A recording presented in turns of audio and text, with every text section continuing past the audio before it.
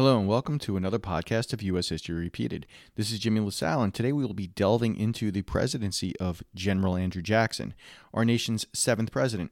Known as the People's President, he was a war hero, a lawyer. He destroyed the Second Bank of the U.S., instituted policies that resulted in the forced migration of Native Americans, which was also called the Trail of Tears.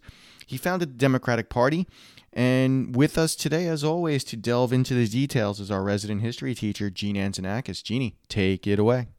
Andrew Jackson, all right? He is such an interesting historical figure. His legacy is one that is certainly polarizing. He was not the typical presidential candidate.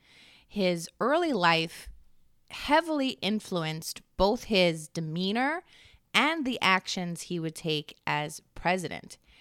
Andrew Jackson was born of very humble means.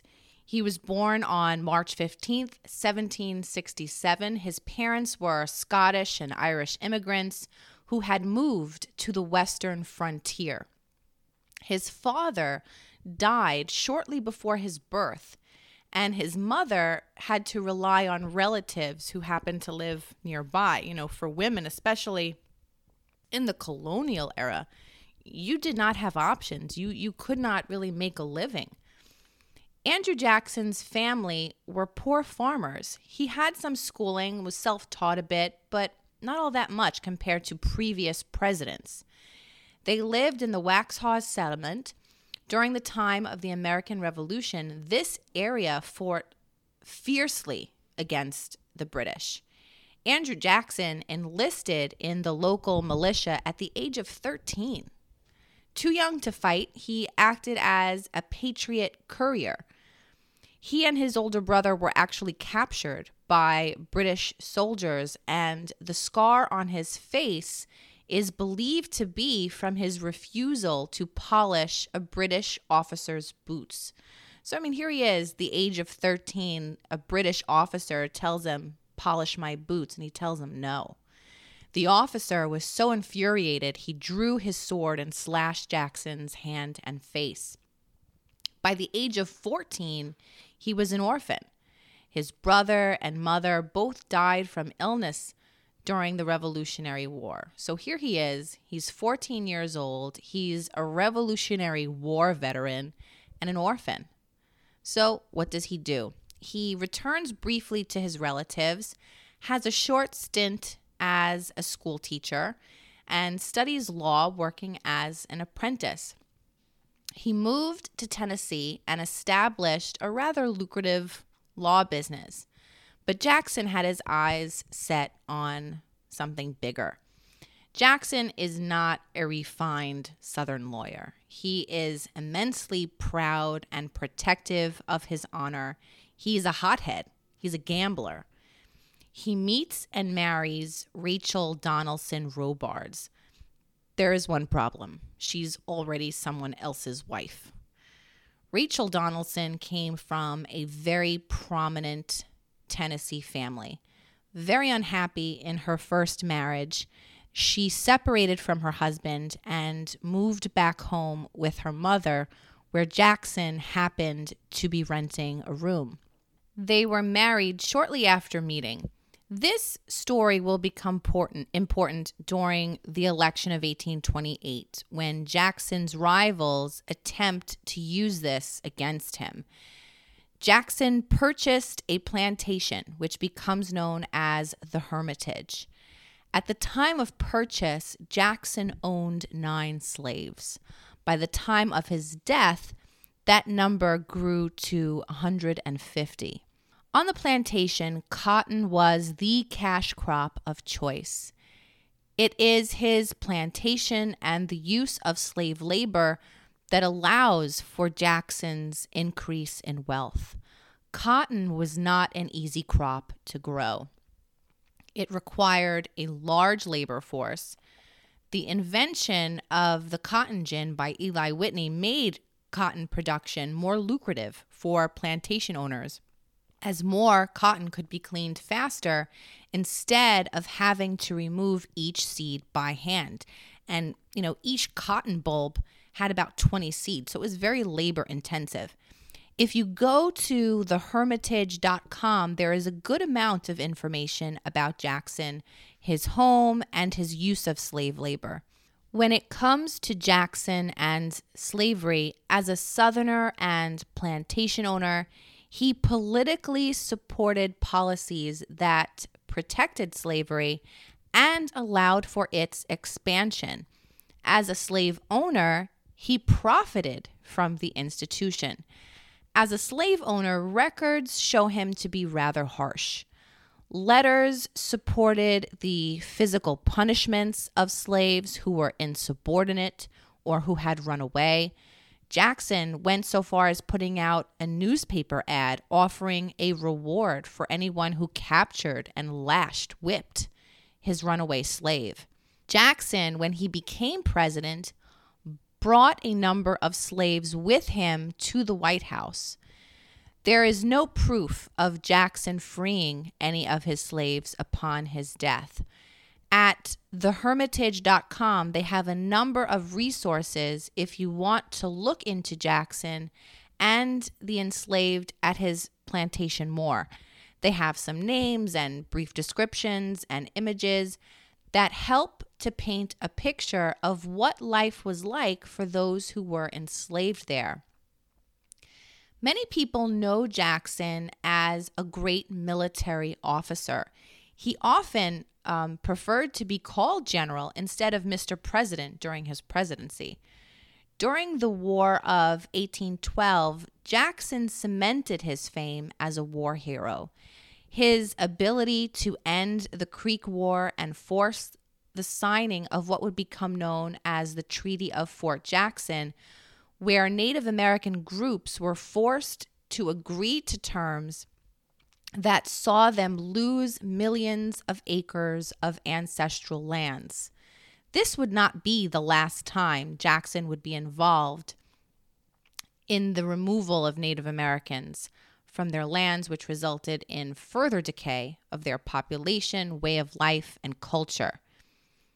Jackson is most well known for his victory in the Battle of New Orleans during the War of 1812, a battle that didn't really even need to take place because the terms of the Treaty of Ghent ending the war had already been agreed to, but news of the treaty hadn't reached the United States yet. Jackson briefly served in the Senate, and his state of Tennessee nominated him for president in the election of 1824. We discussed this election in our previous podcast on John Quincy Adams. There were 4 major candidates for president. To the surprise of most, Jackson won the popular vote. If you look at it from a historical perspective, it makes sense because he was really the only candidate with national appeal. If you compare John Quincy Adams and Andrew Jackson, they could not have been more different.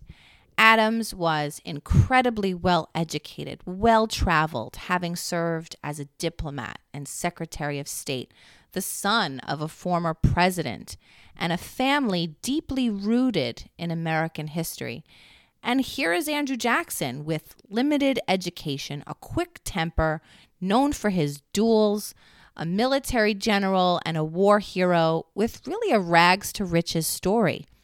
John Quincy Adams came in second place, but no candidate won the majority of votes needed in the Electoral College. When this happens, the Constitution stipulates that the election then goes to the House of Representatives. Each state gets 1 vote. John Quincy Adams won the vote in the House of Representatives, and Jackson became convinced there had been some sort of backroom deal or corrupt bargain, as it became known. Henry Clay, who was the Speaker of the House and another of the 4 candidates for president in the election, was made Secretary of State by John Quincy Adams. Jackson stormed out of Washington and declared his revenge to run against Adams in 1828, which he did, and he won. The election of 1828 was an ugly one. The Democratic-Republican Party split after the 1824 election. Jackson and his supporters became known as Democrats or Jacksonian Democrats, and Adams and his supporters become briefly known as the New Republicans. Do not mistake that with the Republican Party. That political party will not be created until 1854. Eventually, the New Republicans become known as the Whigs, another short-lived political party. Both supporters of Jackson and Adams circulated wild stories, with some truths, as all wild stories have, in newspapers that attempted to destroy the reputation of their opponent. Adams was often characterized as being an elitist, out of touch with the common man, and Jackson as a volatile, incapable leader, a murderer, using his many past duels as proof. His opponents went so far to use his wife's divorce to call Jackson an adulterer and his wife a bigamist. There was some truth to that one, as the Jacksons had to remarry when they found out their first marriage wasn't legal because her divorce hadn't gone through as they assumed it had. Jackson's campaign posters, many of which you can see on the Library of Congress website, all depict him as a supporter of the common man. Some states had already removed the property qualifications for voting, which Jackson supported. It led to what we refer to as universal white manhood suffrage. Jackson goes on to win the election of 1828 in a landslide, winning both the popular and electoral college votes. You can go to 270towin.com and see the exact results. Jackson's inauguration was a spectacle. Rachel Jackson had become ill and died prior to Jackson becoming president. Jackson blamed her death on his political opponents and the great distress that their smear campaigns had caused her. Massive crowds of Jackson's supporters came down to Washington, and there was an open house at the White House, which resulted in a wild, crowded party in the executive mansion that Jackson actually had to leave and stay at a nearby hotel because it got so crazy. There are a number of eyewitness accounts that describe people standing on the furniture and fine rugs with muddy boots. The quick-thinking staff at the White House actually removed the food and the alcohol to the lawn, and that's how they were finally able to get Jackson's supporters out of the house. As president, Jackson had a number of domestic issues he was known for.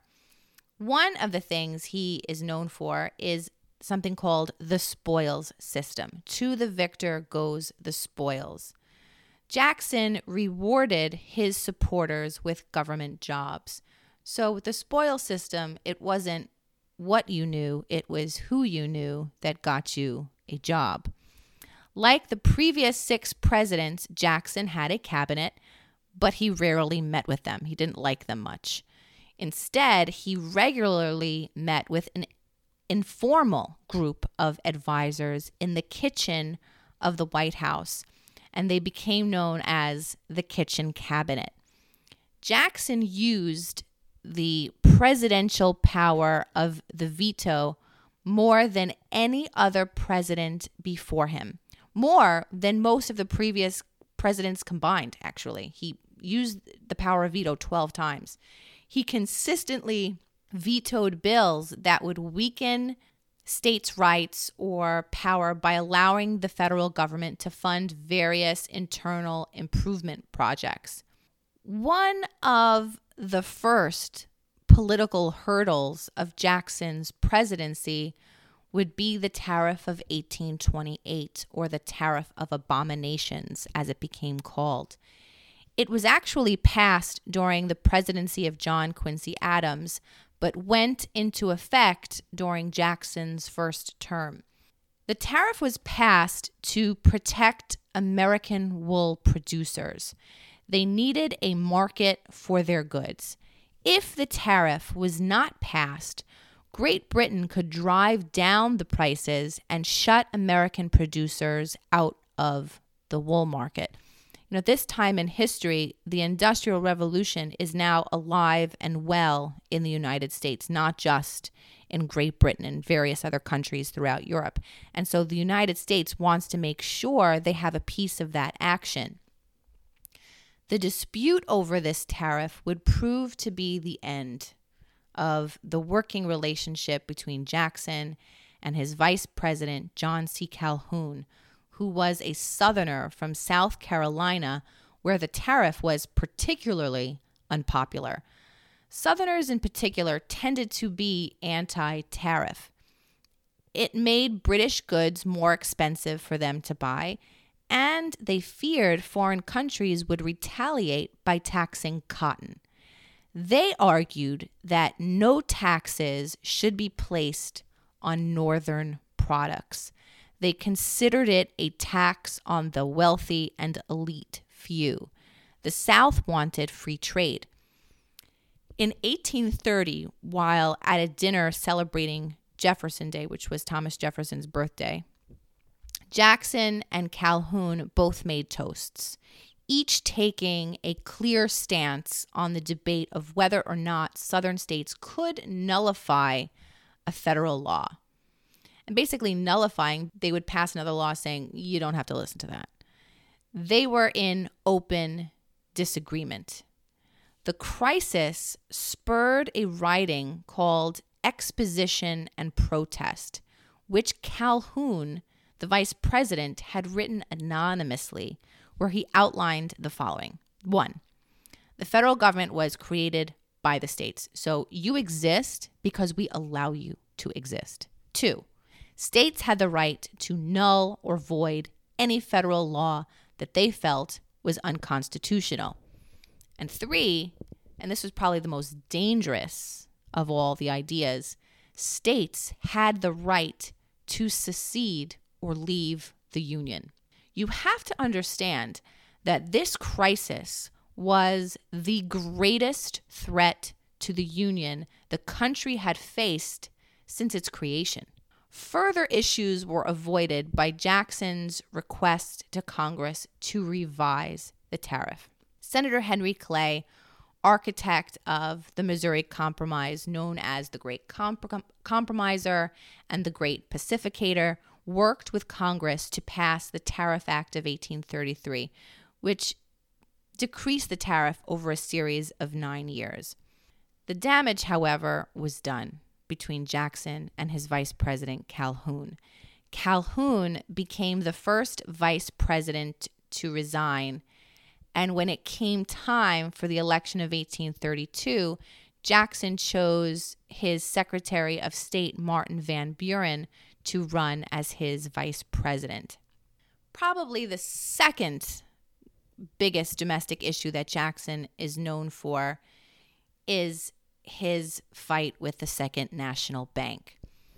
Knowing Jackson's personal feelings against the National Bank, having been burned financially years earlier in his involvement in land speculation, his political stance that the bank itself was unconstitutional, and unlike supporters of the bank who preferred paper money, Jackson wanted hard currency, gold and silver coinage only. Jackson's opponents thought he could be lured into a political trap in an election year. Supporters of the Second National Bank tended to be Northern industrialists and merchants. Opponents of the bank tended to be Southern, Western farmers who blamed the bank for limited money circulation and lack of credit. Jackson's opponents attempted to renew the charter for the Second National Bank, even though its current charter was not set to expire for a few more years. He vetoed the bill and fired 2 secretaries of the Treasury until the 3rd Secretary of the Treasury finally agreed to do what Jackson wanted in order to kill the bank. Jackson ensured that no federal money would go to the national bank. Instead, it would be sent to state banks. These banks became known as pet banks because they were thought to be the favorite of the federal government.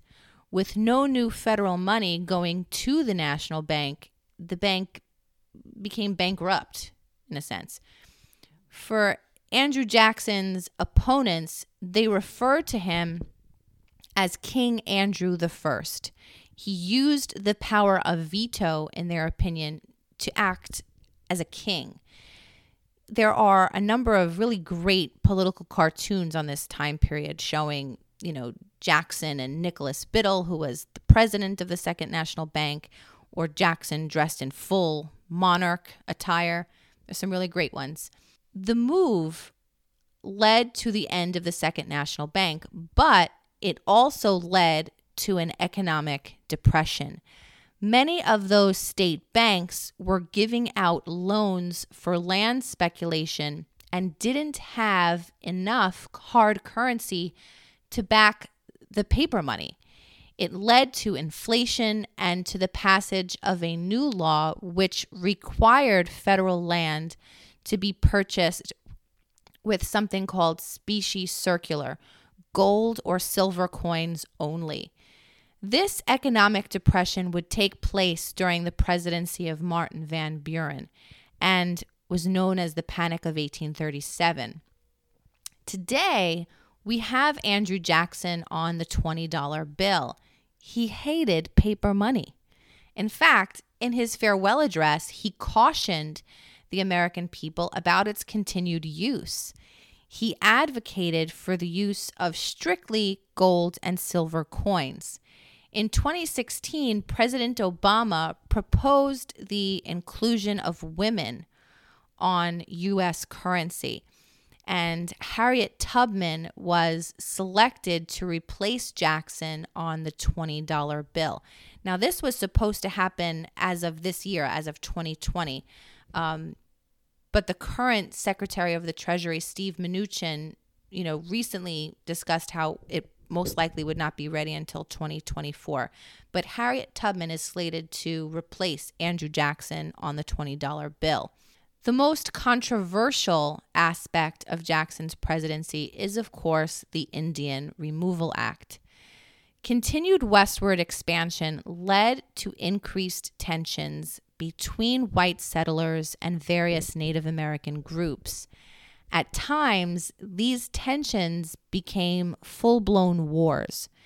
Since 1492, Native American groups living on the North American continent were offered 2 choices: assimilation or annihilation. Since President Jefferson's purchase of the Louisiana Territory, Native American groups who resisted assimilation were offered removal treaties to land or territories. Now, I use that term offered loosely. It was more, of a Godfather thing. Either your name or your brains are going to be on this paper. And so they used these removal treaties to lands or territories further west.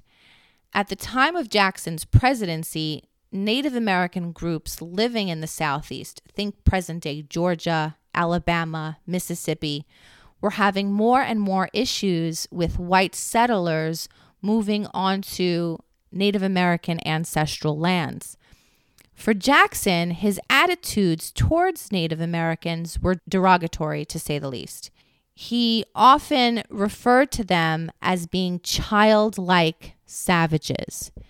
He grew up in the western frontier in what was once Native American lands. From an early age, he had heard stories of past conflicts and battles with Native American groups over land. When the War of 1812 ended in 1815, He served as federal Indian commissioner with the goal of moving Native American groups out of desired lands. Jackson resorted to bribes and threats to achieve his goals. He argued it was in the best interest of Native Americans to move them westward. These beliefs and actions would continue during his presidency. Soon after he took office, the Indian Removal Act of 1830 was passed. It allowed the president to negotiate treaties and grant lands west of the Mississippi River to Native American groups whose territories existed within state borders. The federal government would provide assistance to those who agreed to move, and the promise, which was not kept, that the federal government would protect their right to live on the new territories. Jackson signed over 60 removal treaties. Some Native American groups were paid to relocate. Other groups waged war, like the Seminoles. The Second and Third Seminole Wars lasted years and cost the federal government millions of dollars. Eventually, the federal government agreed to pay the remaining Seminoles to relocate to new lands. Native American groups were moved west into what was considered unorganized territory. It would not remain unorganized and unpopulated by white settlers for very long. The Cherokee Nation challenged the legality of the act and tried to use legal avenues to protect their land rights.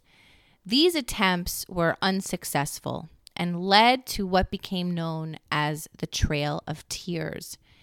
In 1838, Native Americans were forcefully moved west. Conditions were so bad that thousands of men, women, and children died. Jackson's legacy is an important one. It's a rags to riches tale, a tale of a man born of poor immigrants in the western frontier, orphaned by the age of 14, goes on to become a general in the United States Army and president of the United States. His policies and influence are so important, his presidency ushers in what historians refer to as the age of Jackson. He was a man fiercely protective of his honor and was quick to go after those he perceived as enemies. He was celebrated as a supporter of the common man.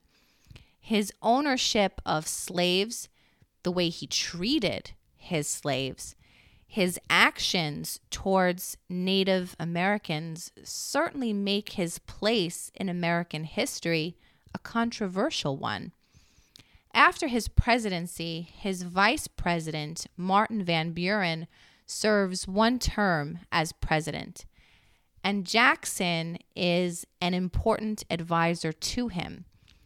He returned to his plantation, the Hermitage, and died in June of 1845. His funeral was attended by thousands, even his pet parrot, who had to be removed because of all the cussing it did.